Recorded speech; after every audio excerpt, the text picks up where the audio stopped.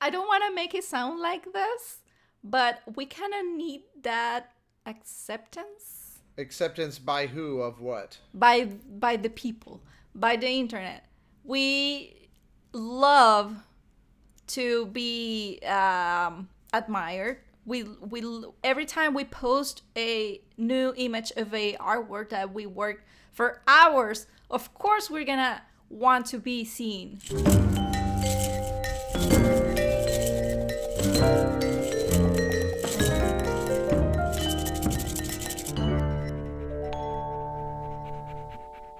Okay, so Austin, hi. Everybody, hi. Hi. So yeah, it is 8 in the morning here in Melbourne, Australia. Yeah, it's Which, if you 3 want p.m. to sound here. like, if you want to sound like a local, they all say Melbourne, but I refuse Melbourne. to do that. Melbourne. Either way, the city, as an American, I proudly pronounce it Melbourne. Melbourne. Um, but it is funny how the R does make me Yeah. feel like a foreigner when I'm I here. will say Like, oh, Melbourne. Melbourne. Yeah, exactly, Melbourne. Yeah. Melbourne. So yes, I will be back.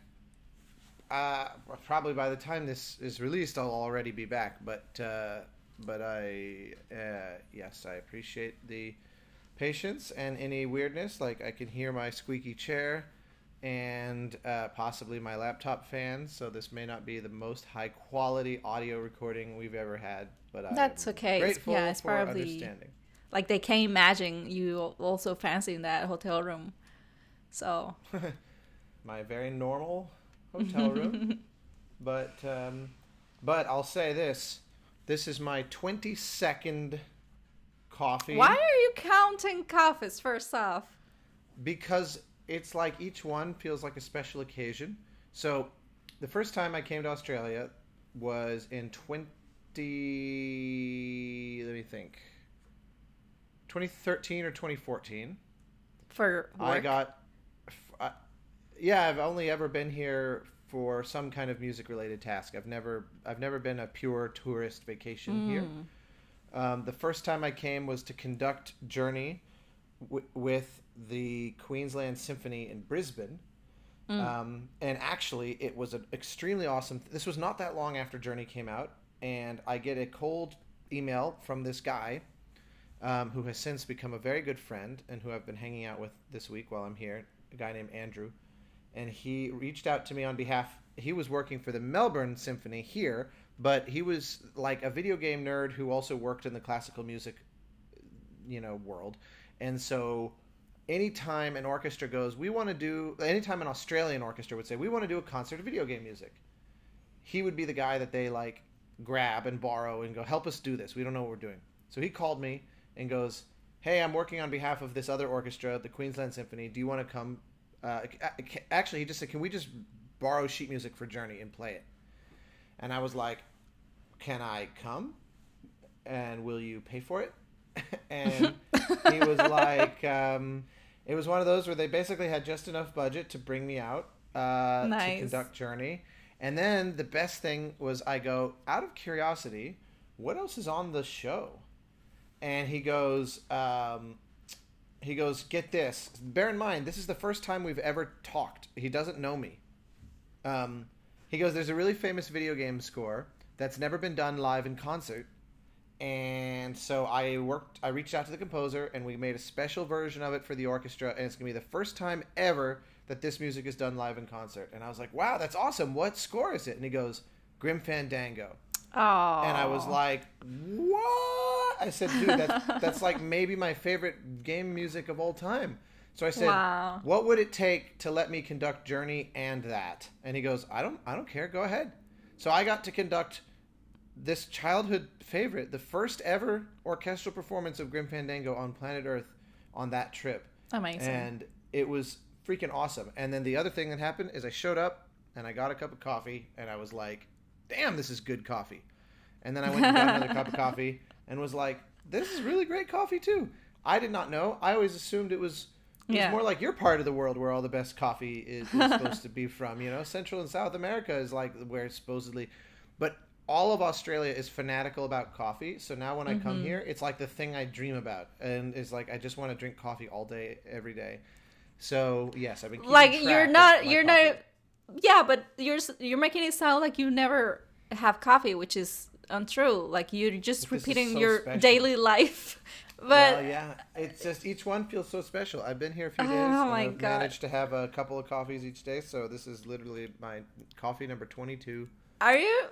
Are they all that good? Isn't it like in your? Aren't you just biased? No, they're just so good. And you talk to people here, and I'm like, "Am I crazy? Am I overblowing this?" And they're like, "No, we're very proud of it." It's the Nice. real deal. And the sad We'll thing is, see. We'll see. well, it's nothing I can bring back is the problem, like because we don't have an espresso machine, and it's all espresso. They don't do drip coffee. Oh.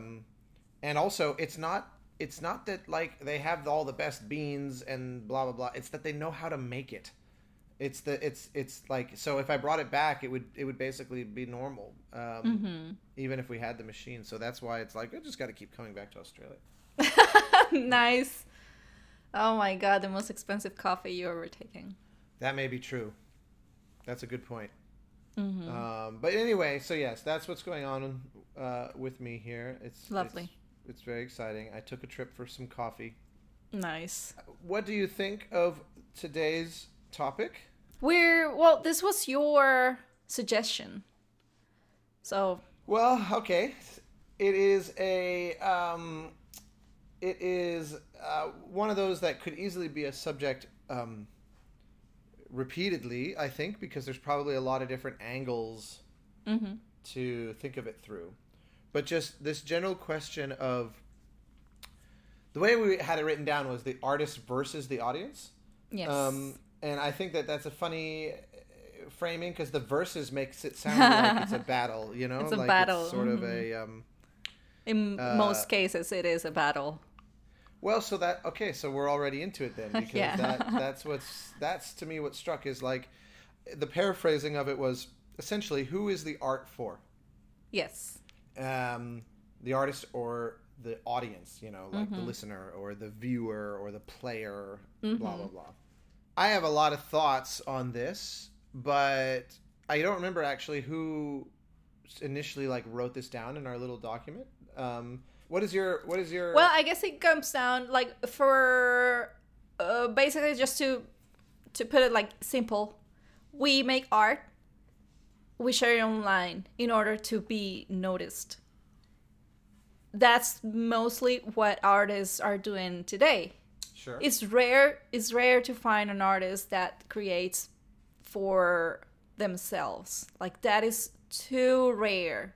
You got to meet somebody that used to do that. Yeah, I was They gonna say.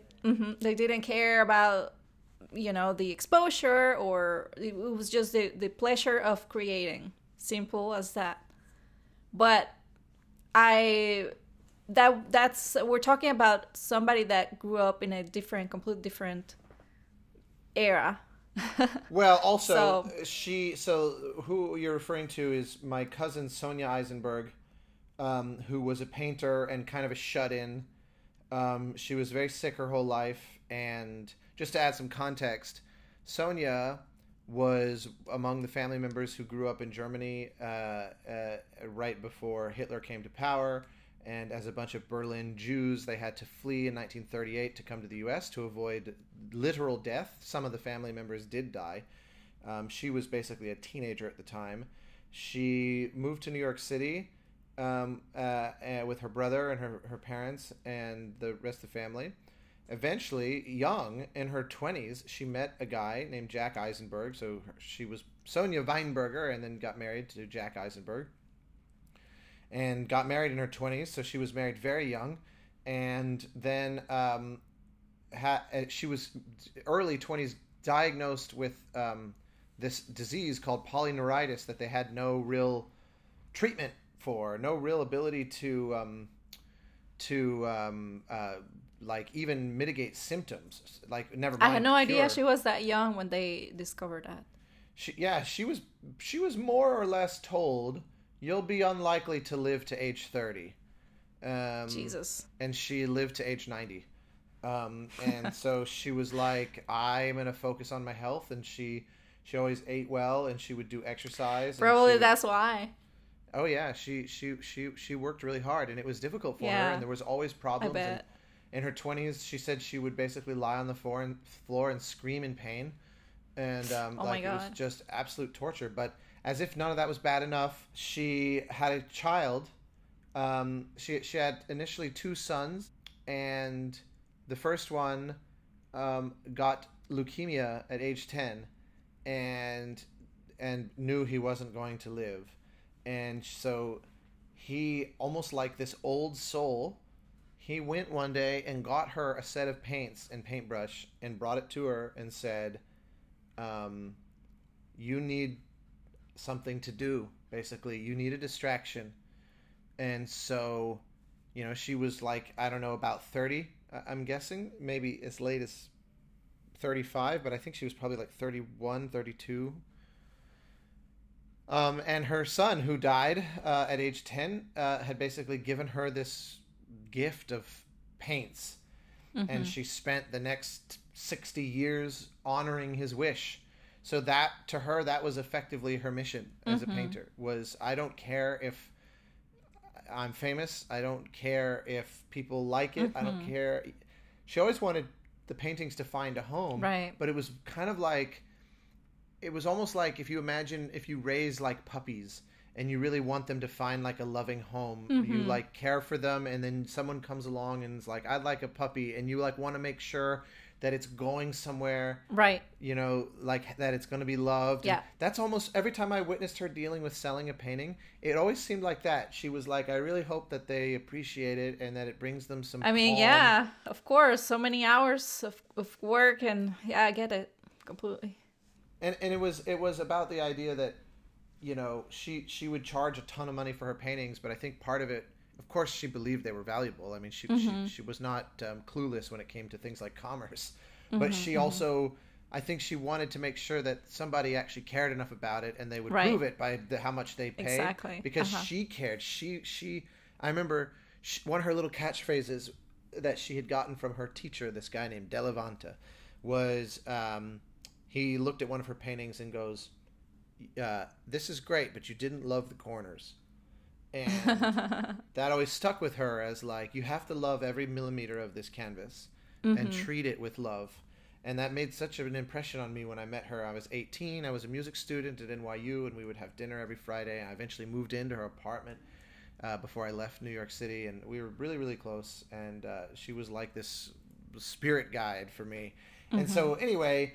Yeah, she's one of the only examples ever. I appreciate you indulging this long tangent. I can't think of anybody else. I really can't think of anyone. And she was very lucky because her husband, who had died in the 80s, and so I never met him. He was long gone by the time I met her. He had left her a sizable nest egg, and they owned their apartment outright. They didn't, I mean, they paid taxes and stuff, but she didn't have like rent payments in the conventional sense. So she just had her living expenses, and she had hired help, this wonderful woman named Adelaide. She basically was able to just live with her money problem, not having any money problems. So she was very lucky, or you dare I say privileged, which gave her the ability to paint for herself alone. That's another thing. The need to create to earn money, to be able to eat. That's what's happening. Correct. She did not have any danger of missing, the bills if a painting didn't sell that month. Right. And so that put her in a unique situation. And there have been occasional artists. There's a famous composer example, I would say, that's kind of similar. There's a composer named Charles Ives, who was sort of born in the late 1800s. And he's considered one of the single most important American composers in history, but only after his death, because no one had any idea how genius he was while he was alive. It's the classic story where he was an insurance salesman who made millions of dollars selling insurance, and he would write music and put it in his drawer, and it was almost never performed during his lifetime. but he was this wealthy guy who would support orchestras and was like, you know, one of these kind of benefactors to the arts. And then when people would go and discover his music later, they realized he was supremely innovative, and he was doing like genuine, like someday we'll do another episode about the concept of the avant-garde, but this was a guy who was doing in many ways like the most interesting version of what the avant-garde can mean. For example, he grew up in like small town, you know, kind of middle America, not in the suburban sense, but like the old town square kind of idea, where you would have like the long central road and there'd be a little band playing, you know, like dun dun dun dun dun dun dun dun dun type classic sort of, you know, right. Americana marching band kind of music.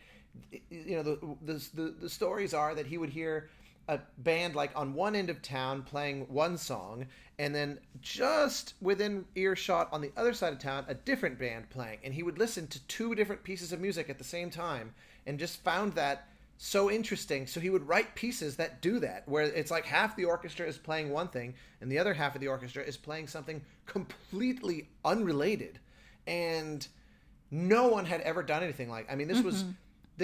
And it's because he was like this weirdo outsider, and he wasn't responding to commissions. He wasn't being hired. He just was letting his imagination wander, and then he would put it in a drawer. And everybody later found this stuff and was like, "Holy hell! This was he was like 100 years ahead of his time." That's amazing.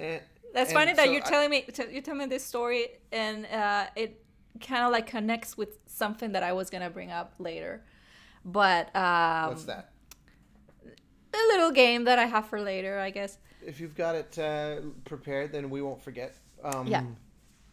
But yeah, those are rare examples. Most people, even some of the most famous, like in composers throughout history, Mozart and Beethoven and Haydn, and the vast majority of them worked for someone who was paying them, and they, you know, had like responsibilities. They had to they had to do it because it's what they were asked to do, and there were expectations about how the final product would sound or be, and right. And so we tend to mythologize this idea that they're all artists, all great artists are kind of like Sonia and just sort of alone in a room creating out of some impulse and very personal kind of need to self-satisfy.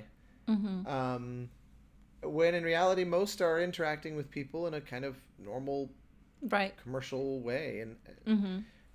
I think. Well, let me frame it as a question for you.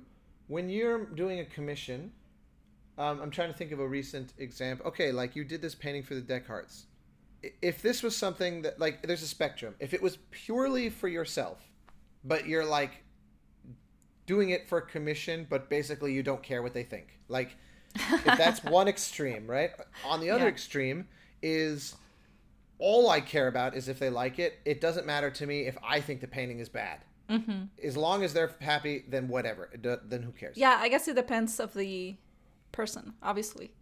If they are you capable of truly not caring and just being like... No, bad? I will always try to put my stamp on whatever I do. Obviously, because doing exactly what they asked me to, I'm not a designer. Like, that's what they do. You know, I'm not a web designer. I'm not I don't know. I can't think of anything else right now. Just to point at that, though, that's an interesting thing, because I would argue in my idealistic, optimistic way that a graphic designer who's being given very precise instructions can still be an artist. Yes, it can still be an artist, but it's another spectrum. Like, because I know what I'm talking about because I lived that. I used to do those kind of commissions, you know, like to make logos or whatever you can. Yeah. Didn't you do like a restaurant menu? Yeah. Those kind of things that it's just like you can't be creative. You can't open your heart to a logo or to, you know, it's hard to do that. Obviously, I don't want to diminish the art that they put in those works, but those are what the client asks for. Like, you can't just go your way to create something that they didn't, if they don't feel like what you think is best for their business, if they don't feel that that fits, you just are not gonna deliver that. Of course they're gonna be unsatisfied and probably they're gonna pay you. So and that it happens question, and that happens. They just why are they gonna pay for something they didn't ask for? So I that's why I don't do those anymore. It's very frustrating, and I will definitely prefer to work for somebody that trusts in what I do, that likes what I do, and that knows deep inside that I'm gonna deliver something that they are gonna like, and I guess that's it. Yeah, I mean, look, it's easy for me to go, but everybody can be an artist. I mean, look, it's easy for me to say that, and yet 100% mirroring what you just said. I don't do TV commercials. I was gonna say, it's probably, it might be like a jingle thing, you know? Yeah.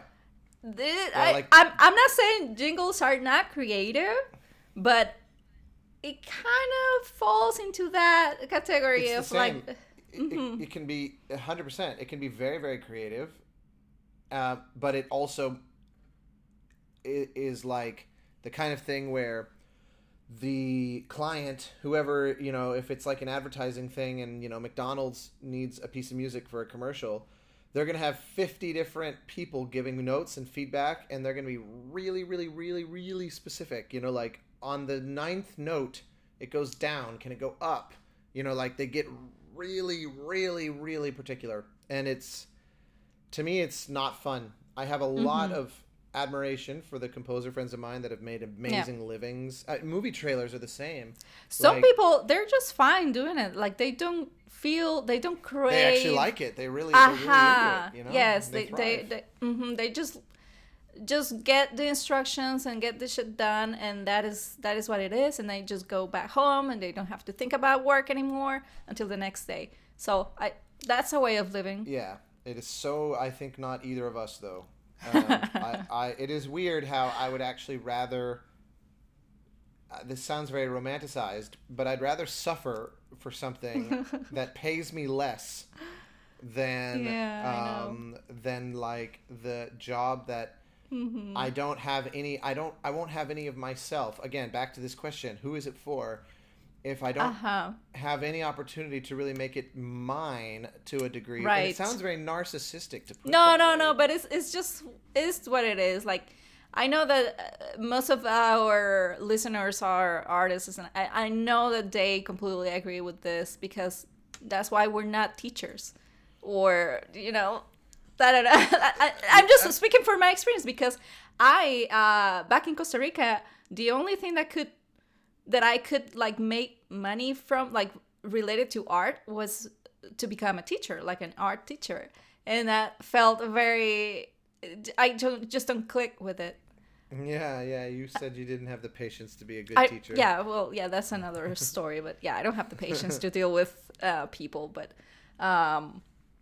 because I don't have the time to be a free soul, and I want to do that. I want to create, and I want to feel, and I want to portray what I'm feeling in the canvas, and I don't want to be instructed to paint in X color. Right. Yeah, it's interesting because there's a lot of sort of internal contradiction that I fully admit to here, because another angle on it is it's very important to me to be able to be self-expressive and explorational and go somewhere that I've never been.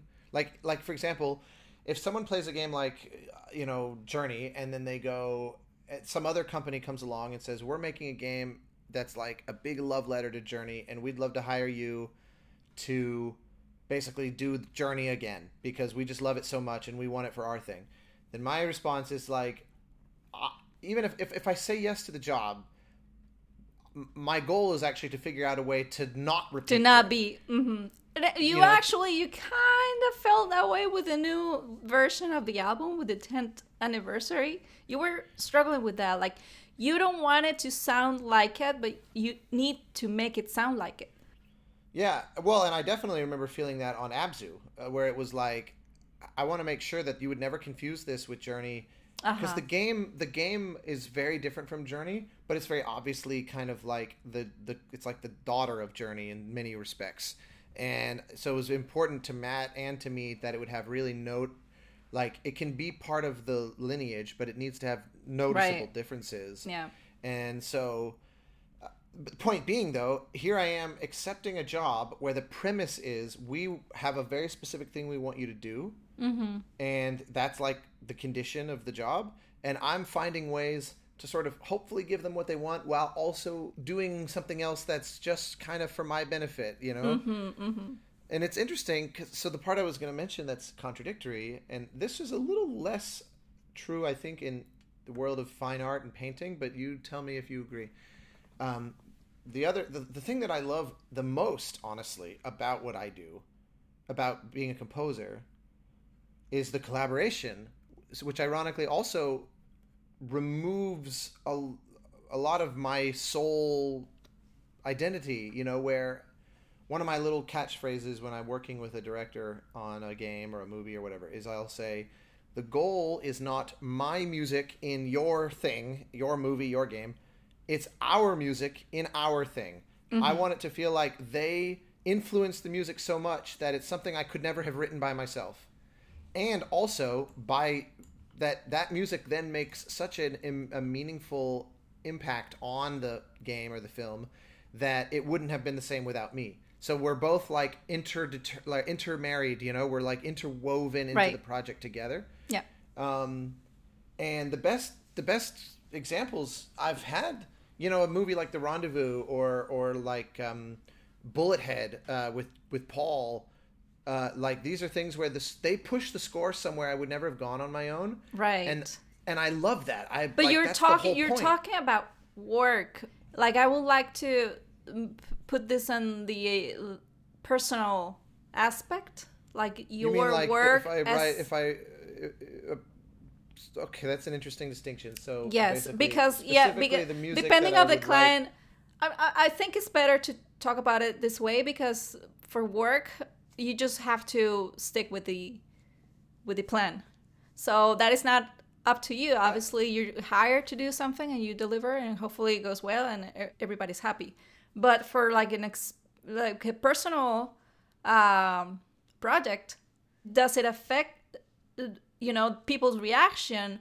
Which I think it does. Well, at least to me, yes, I do feel affected by the lack of reaction on my work on social media, which is something that every artist is passing through.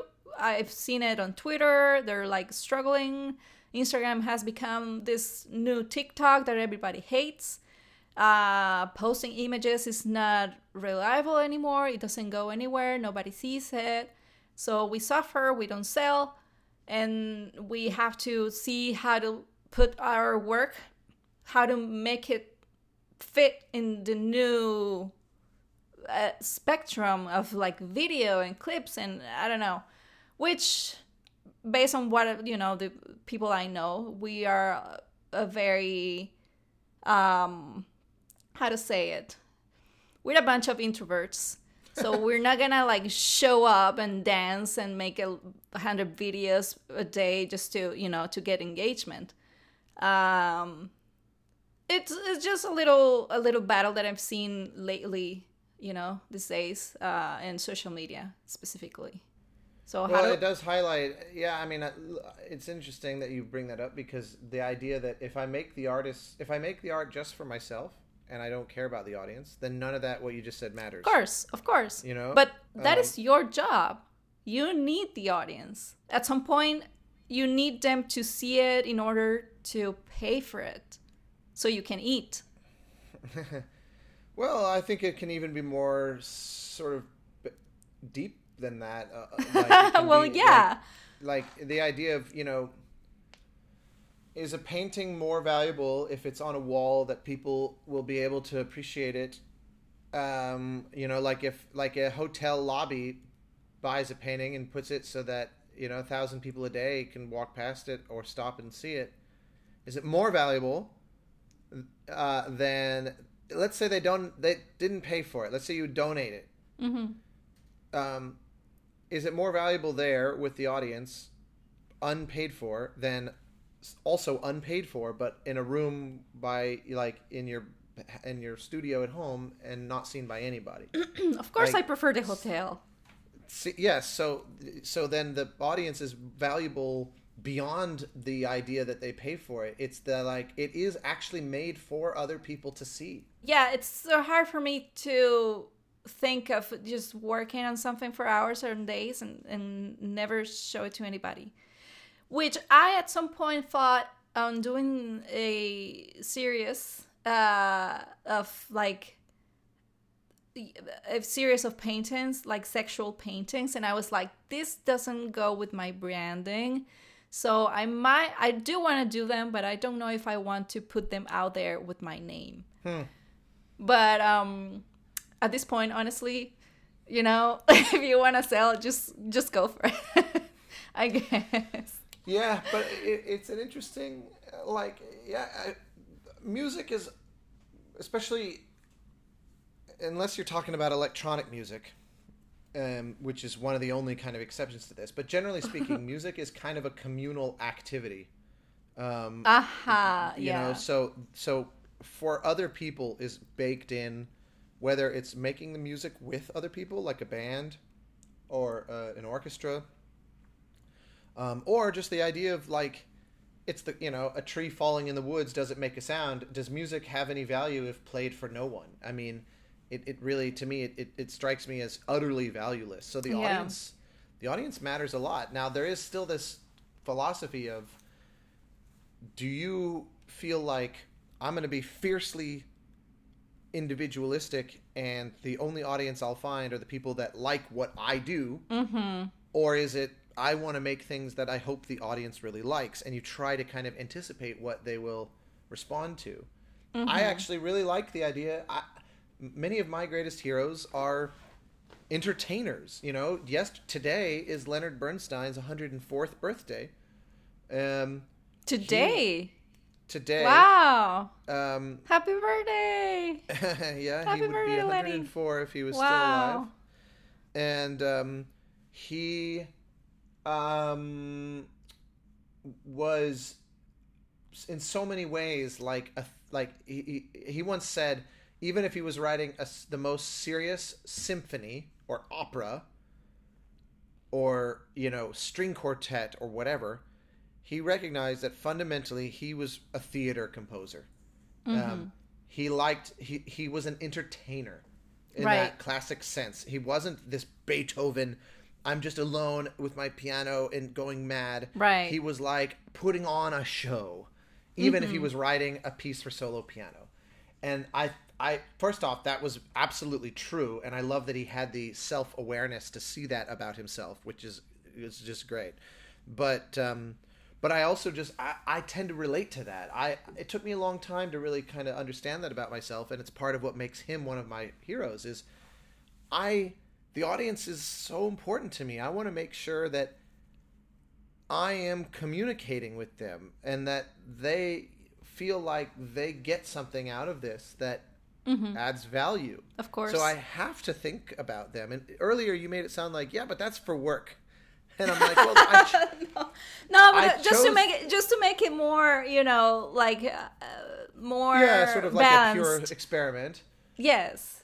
I get it, but it's also one of those where it's like, I chose this work because it speaks to my artistic desires. Like, you know what I mean? Like, this work lets me be an artist and actually get paid for it, as opposed to, I do a day job as a composer, but the real art is like my private music. Mm-hmm. Ironically, someone like John Williams might actually, I would think he's being delusional, but he would potentially make this case, the way I've heard him speak in interviews, where he writes his own music, like chamber music or a violin concerto. He recently wrote a new violin concerto for Anne-Sophie Mutter, and he's supposedly going to start working on a piano concerto next. And he's going to retire from film to focus only on this kind of music. That's awesome. He wants to, it's like music that he won't take payment for. He won't and he has no deadline. He'll you get it when you get it. Yeah. And he wrote a harp concerto for the principal of the Boston Symphony, if memory serves, a few years ago. And so it's like personal projects, and he considers writing film scores to be his day job. And I think that that's a little silly to think of it as like one is art and one is business, because he's one of the greatest artists to ever write film music. And he elevated the art. He made the entire public aware of the orchestra. I mean, he did things that no one else has ever done. But he definitely seems like, no, when I write music, I'm going to write and you can definitely tell the difference. The music he writes for just himself sounds nothing like his film scores. It's far less enjoyable, to be blunt. Like it's, oh wow, you listen to it and you're like, he sounds like a generic mid 20th century classical composer. God. I mean, maybe you're just biased. It's not just generic, like him, but no, so it's much. not. It's not. It's just not just me. I mean, if I was wrong, his violin concerto would be just as popular as the theme to E.T. and Jurassic Park, but people don't want to hear it because they listen to it. We don't hear it because we don't have the ability to know that. I, as a regular consumer of, it's all on Spotify and on YouTube and but I don't know. I'm not going looking for whatever works he's done. Like, I go see the movies, so I'm not aware of his other works. I mean, that's why it's not. Yeah, it's a fair point, but I guarantee you, if I played it for you, you would not enjoy it, or at best, you would appreciate it on a kind of intellectual level and go, yeah, I understand. He comes from a generation where things like a melody you can hum along to and things like that was considered quite almost offensive for classical music. Like, that was considered, I mean, you remember when I took you to Disney Hall that first time and you heard a piece you hated. He comes from that same generation, of people that think that's what modern music is. And if you're writing for yourself, it actually, to the point of our question, it reached such an extreme that if a piece started to become like popular, it was almost like, now you're a sellout and you failed. Oh my God! The audience the audience is actually like a curse. You don't want the audience. That is so funny. It's so stupid. Sometimes I think the audience have the power to change an artist's views, and a lot of people just follow the masses. A lot of artists just do what they are asked to, what they see is popular, and I always feel a little bothered by that. But each one can do whatever they want. I do whatever I want. I prefer to just do what I am inspired to do and not fall into the bandwagon.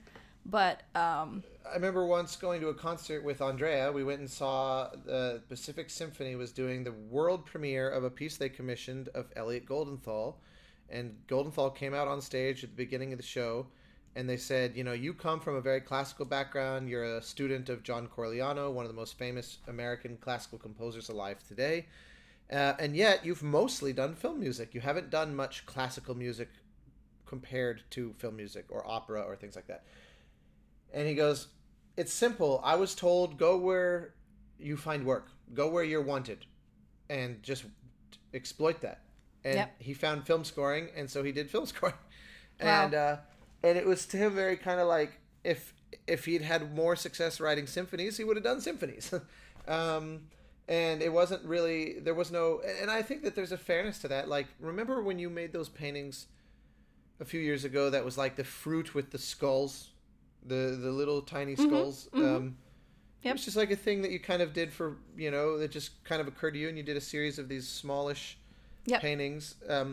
Let's just say that went crazy viral online. And it was like you could barely paint them fast enough because people just had to have them. They just really took off in popularity. You would keep making them because you're like, wow, everyone wants them, and so you would be directly responding to the audience. Of course, and I see nothing wrong with that. I see there's nothing wrong. Is nothing wrong because on this case in particular, I made them because I wanted to, not because I saw some. Something that exploded, so I'm now making those fruit because fruit is popular. Oh, I see. You meant like artists following trends of other artists. Just trends in general. Whatever the internet, I just, whatever. Yeah, that's something we've definitely never done. Yeah, I just do what I like. And yeah, so I don't want to make it sound like this, but we kind of need that acceptance. I don't know I don't know how to Acceptance by who of what? by the people, by the internet. We love to be admired. We every time we post a new image of a artwork that we worked for hours, of course we're gonna want to be seen. We that's what we're looking for, right? I'm just simply just. But you can't force people. I mean, look, I get that. I get that things like Instagram changing the focus of their algorithm is makes it so that, you know, if you're like doing silly TikTok style videos of dancing, like it's gonna probably spread more. But on some fundamental level, I do have this belief, I might be naive, that like anything has the potential to go viral, and if someone likes it and shares it, and then they share it with two more people, and they share it with two more people, it could truly be anything. And so like we can't. So the frustration is something we all have of just like I just want people to like it. And I can't, but I can't force them to. Yes, you can't. And that's like, you know, I think you shouldn't even want to force people to. Like I want people to like it because they find something valuable in it. You know, again, this is like my idealistic, but we all have those darker moments of being like, just watch it, God damn it. Of course, not every artist have the ability to be like, yeah, you know what, I'm just gonna go with the flow because there are bills to pay. You need to fit your work into this spectrum. I don't know how to call it. So anyway, I don't know. Yeah. I'm probably not going anywhere here. I'm very frustrated right now. Frustrated by what?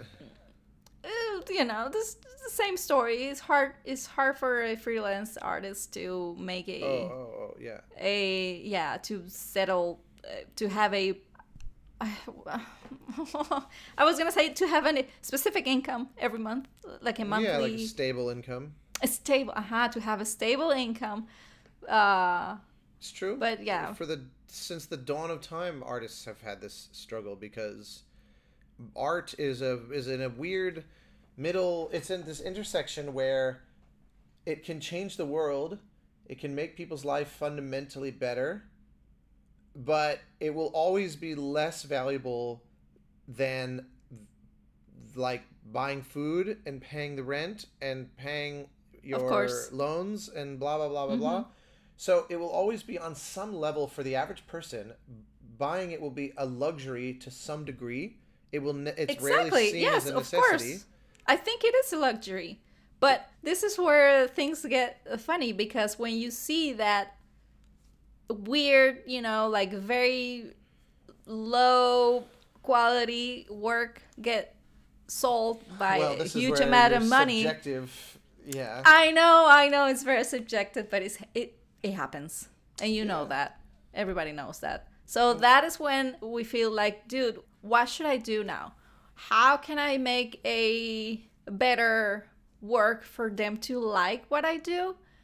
What can I change? And it becomes this weird mental... Yeah, it's what it is. It is a fascinating thing. This weird kind of contradiction. My friend Sean, his YouTube video series that is nearing its end called Out of Frame, just published the second to last one, and the next one he publishes like in a month or whatever will be his final ever of these videos that he's been doing. And they're so great. They're just great videos about the world, and his newest one is about the importance of optimism. I found it very moving. I listened to it this morning while I had breakfast. And this idea that, you know, art can really inform you. Art has the power to inform a worldview that will make your life happier. He talks about how in Lord of the Rings, he thinks Sam is the single most important character because Oh he's the yeah. unyielding optimist. He's the one who sees the hope in the world, and he Yep. never gives up that hope. And he draws the Yep. comparison to the husband in Everything Everywhere All at Once, who basically Oh, for saves sure. the day. Oh, my favorite. Yeah, it's so moving, and it was one of those where you think, you know, these are pieces of commerce, but they contain life lessons and messages, and so it's Yeah. like it is a piece of luxury. Like, if I don't have Yep. extra money to spend, I'm not going to go see Lord of the Rings, or I'm not going to go see any movie, or play or buy a video like a PlayStation 5. You know, if Right. there's no extra income for those, like food comes first. And Of yet course. those things can contain such powerful messages that make, in a way, life worth living. It's true. This is why people make the argument of why there should be like subsidies for the arts and things like that, so that essentially people are guaranteed to get it. I have my doubts about that because I don't like the idea of bureaucrats choosing what kind of art should be paid for. But that's it's a worthy debate because I see Yep. see both sides. I really see the value of it. And, I understand as well. and it's sort of like, for the nourishment of your soul, should that be a luxury? Like, Yeah. it feels like maybe it should be elevated. In Yeah, any to me case- it is. To me, it is a luxury. I guess the only way you can see it as a need is for therapeutic purposes. Like if you make it because you need to, like Sonia, yeah. because it helps you. But there are also people that would come to her with tears in their eyes about how, like, her paintings, they like, it's like it gave them calm. They would just come into her apartment and they would feel like they just stepped into a temple and go, I have felt this weight for years and I just felt lighter as soon as I came in here. And they wouldn't really understand it, and she would just sit with them and get to know them. She would take people off the street. She would walk through Central Park and just see someone and be like, this person looks like they need someone to talk to. And she would like have them over for lunch. In New York City, an 80-year-old woman just yeah. Do you think that is mostly naive or just She was very smart. That's the did thing. she have a gun? Is Nope. that what's happening? No, and she was so physically weak she could never possibly have defended herself if she got into a situation. That is so fucking risky. But yeah, but she never had a single issue that I know of. You know, because she would have, like, there were people that were over that had like come from gangs and stuff, but they would like change their life because of her. She was truly this Yoda, like, Yeah. once in a generation kind of person. But in any case, Yeah. I need to ask you a couple questions. Oh, is this the game? Yes. Okay, go ahead. I already forgot. I'm glad you. This is such a hard turn. Yeah, all I good. wanted to make it natural, but whatever, you know. And this is how it is. It's like Jan from Tripod. He just goes, "Okay, next topic." Yeah, exactly. We're too old to waste time. Yeah. This is a will you rather kind of game. Oh dear. Talking about the masses, the audience, etc. Would you rather write the best musical ever made and not being able to share it, like this person that you were talking about before, like he just wrote stuff and they found it years after, Charles. or write super boring tunes that everybody listens to for eternity?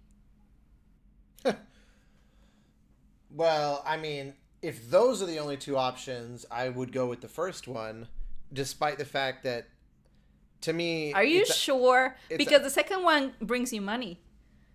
yeah, You know, everybody listens to it.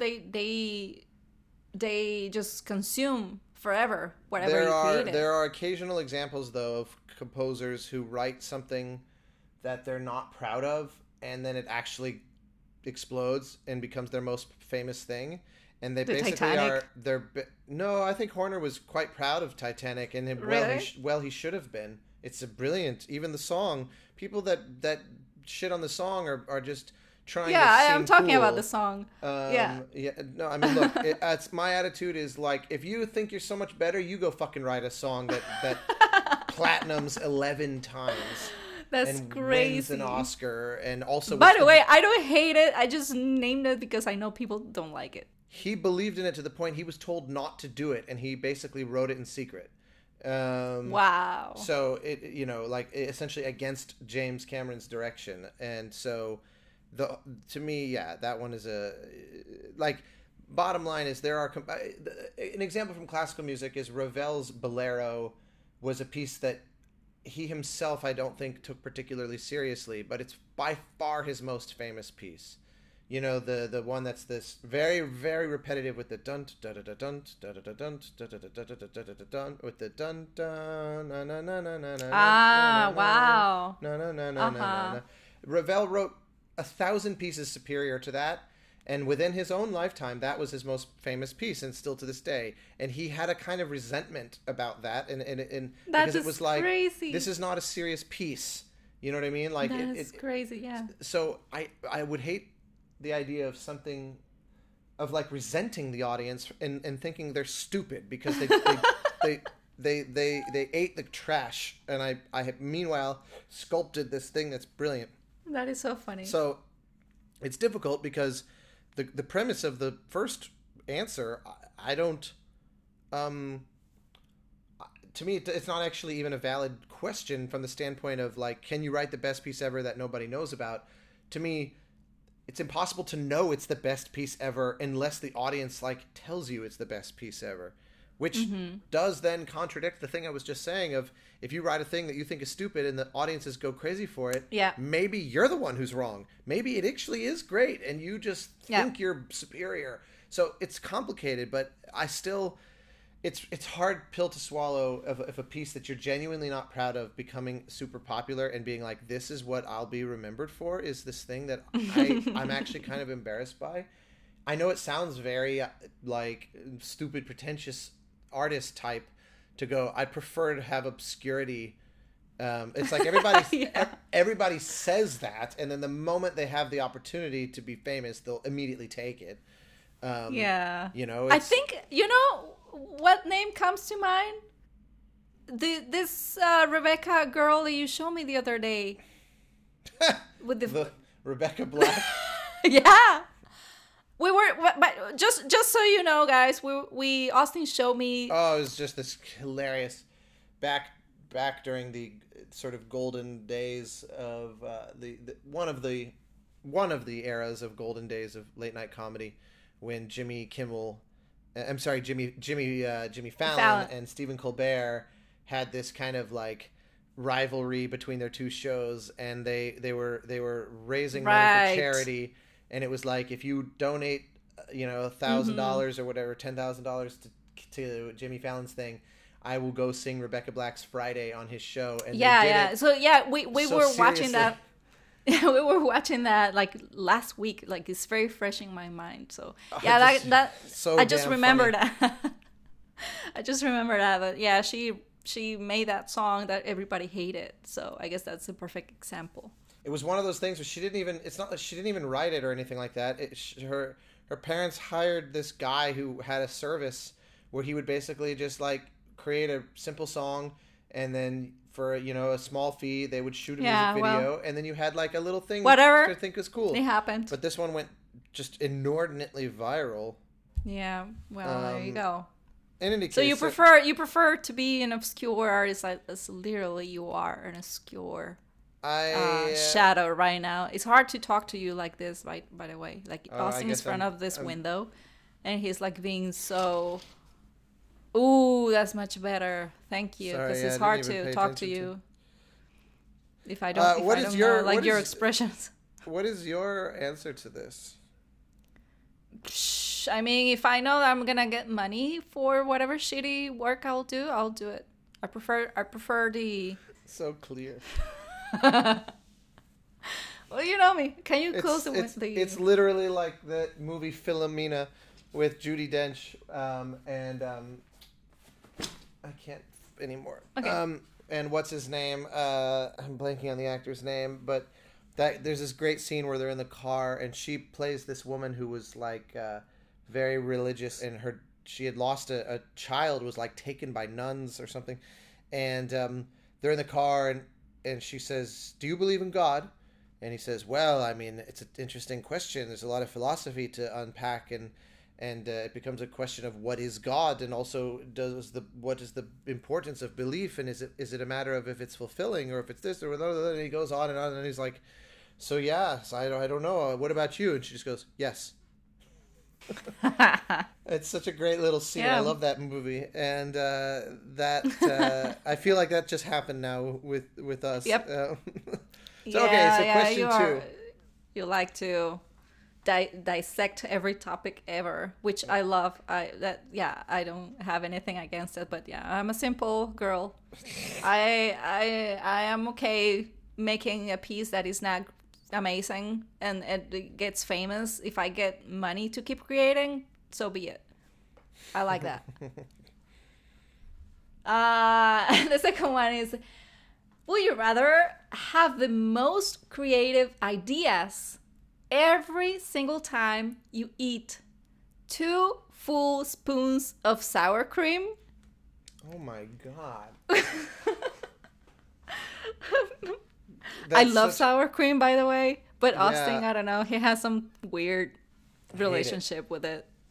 I hate it. Or yeah, it's weird because I'm a very open eater. I have no allergies. I like everything. I will eat any style of food. I love adventurous. I love eating things I never had. I love trying things that are new. I love when I go to a restaurant and I don't even know what something is. There's very few things that I am turned off by. But sour cream and mayonnaise are both to me just nasty. And yeah. So if I had to eat 2 full spoons, 2 even, and then I would have the best. I mean, look, we suffer existential crises for our art. If that's just a different form of suffering, then I guess I would take it. Oh my god, yeah, well. I wonder what kind of weird fucking Doctor Strange magic would require creativity to come from eating sour cream, but I would take the trade. Okay. 2 full spoons of sour cream, or every time you stick a needle below your feet. I mean, that's very easy. The sour cream is an infinitely more desirable. I don't like when my feet are touched. Really? Like 2 full? I hate needles, first off. I faint from needles. And second, I do not like things touching my feet. Like, it's very uncomfortable. So it's the worst. Like when I see movies where like someone steps on a nail. Not even like a little, not even a black pinch. Out. Like a tiny little, like just I'll take poking. the sour cream. Really? Wow. Okay, that is unexpected. I'm amazed that's unexpected. Yeah, it is unexpected. You know how I am with needles. I fainted from fucking COVID shot. You're so dramatic. So embarrassing. It was awful. Oh, well, you're alive, which is great. But yeah, you didn't toss your own blood this time, so that's good true. for you. Okay, well that was easy. Here's another. Would you rather have a collaboration with another composer that you think his work is trash, but the guy is like this super great person, or have it with a composer that is like freaking genius but will make the experience miserable for you? I think at the end of the day, probably the second one, because I think I would learn a lot. It's very valuable to me to have a great hang. I love when people are great to work with, obviously, who wouldn't? But it's very valuable to be a great collaborator and feel like you're really bonding with someone and blah, blah, blah. All that is what makes things sustainable. Like if the question was enter into a lifelong partnership, then, I would go with the person who I get along with, even if I'm not crazy about their work, because you're making a lifelong gamble here. But if it's this one-off, like I have to, write a score with some mad scientist genius who's a real pain, I just think it would be so worth the frustration of that for what you would learn from them and from what, Right. you know, like kind of insights. It's like looking over the fence into the next house yard where you see a process that you don't normally get access to. And if I had that, you know, if I had the option to work with someone like that, that feels extremely worth the suffering of their personality. Yeah, I guess, yeah, I'm right there with you. I guess it is, for me, is more debatable, but I guess I'm leaning more into the second as well. But yeah, I have a short fuse. I guess that will blow. But That just means that you're the difficult one that is But being debated here. well, I'm the genius then. I don't mind. Yeah, exactly. Yeah, there you go. That's fine. It's super accurate. I guess that's why we're making this work out. Yeah, exactly. I'm learning a lot. Here. This is the last one. Would you rather have a niche community or circle of fans that deeply enjoy your work as an artist? Or the entire world consuming what you do but hating it at the same time? Hating it. Yeah, like they just hate it. Whatever you do, they hate it. But they do know about it. I mean, I don't even know what an example of that would be. I guess maybe that my heart will go on, but the thing is, I would argue that they don't actually hate it. People who want to sound smart say that, but the vast majority don't. They cry and they think it's beautiful, and they just have a hard time admitting that they love it for some stupid social pressure kind of reason. But I don't know. I do value the idea. I like the idea, and I've been embracing this like with my private Discord through Bandcamp. Of like a small community of people that, you know, can get to know each other and really kind of support each other and you know, Yeah. see each other in a more substantive way and not in a way that's like, oh, I read this about you on the internet, therefore I feel like I know who you are. But like, no, we've talked, we've spent time together. Yeah, I guess it comes down to quantity versus quality. Yeah, exactly. Yeah, so to me that I like smaller, more intimate relationships, but that's, you know, it's not an easy question necessarily because like you said before, you know, if having something be omnipresent and worldwide enables you to do other things, that's pretty valuable. Well, there you go. I guess yeah, that was a little thing that I was writing like minutes great before. questions. Yeah, thank you. Yeah, that's great. Thank you for preparing that. So you prefer the sour cream? I'm very impressed. To needles in the feet, yes. Jesus, the distinction is easy. Oh my god. Well, there you go. All right, well, thank you for listening. And once again, hopefully this was interesting and very curious to know people's takes, you know, in the comments and that sort of thing. Very curious to know people's answers to these sorts of questions. Oh yeah, actually, yeah, you guys, you can actually, please, I'm very curious about your take on these questions, and if you want to tweet, go ahead and let us know. What do you prefer, if sour cream or needles? Sour cream is amazing. But no, thank you so much. You know that you can find us on Twitter and Instagram at Brushes and Keys, and we hope to see you the next Thursday, hopefully. Yes. So yeah, All bye right. bye.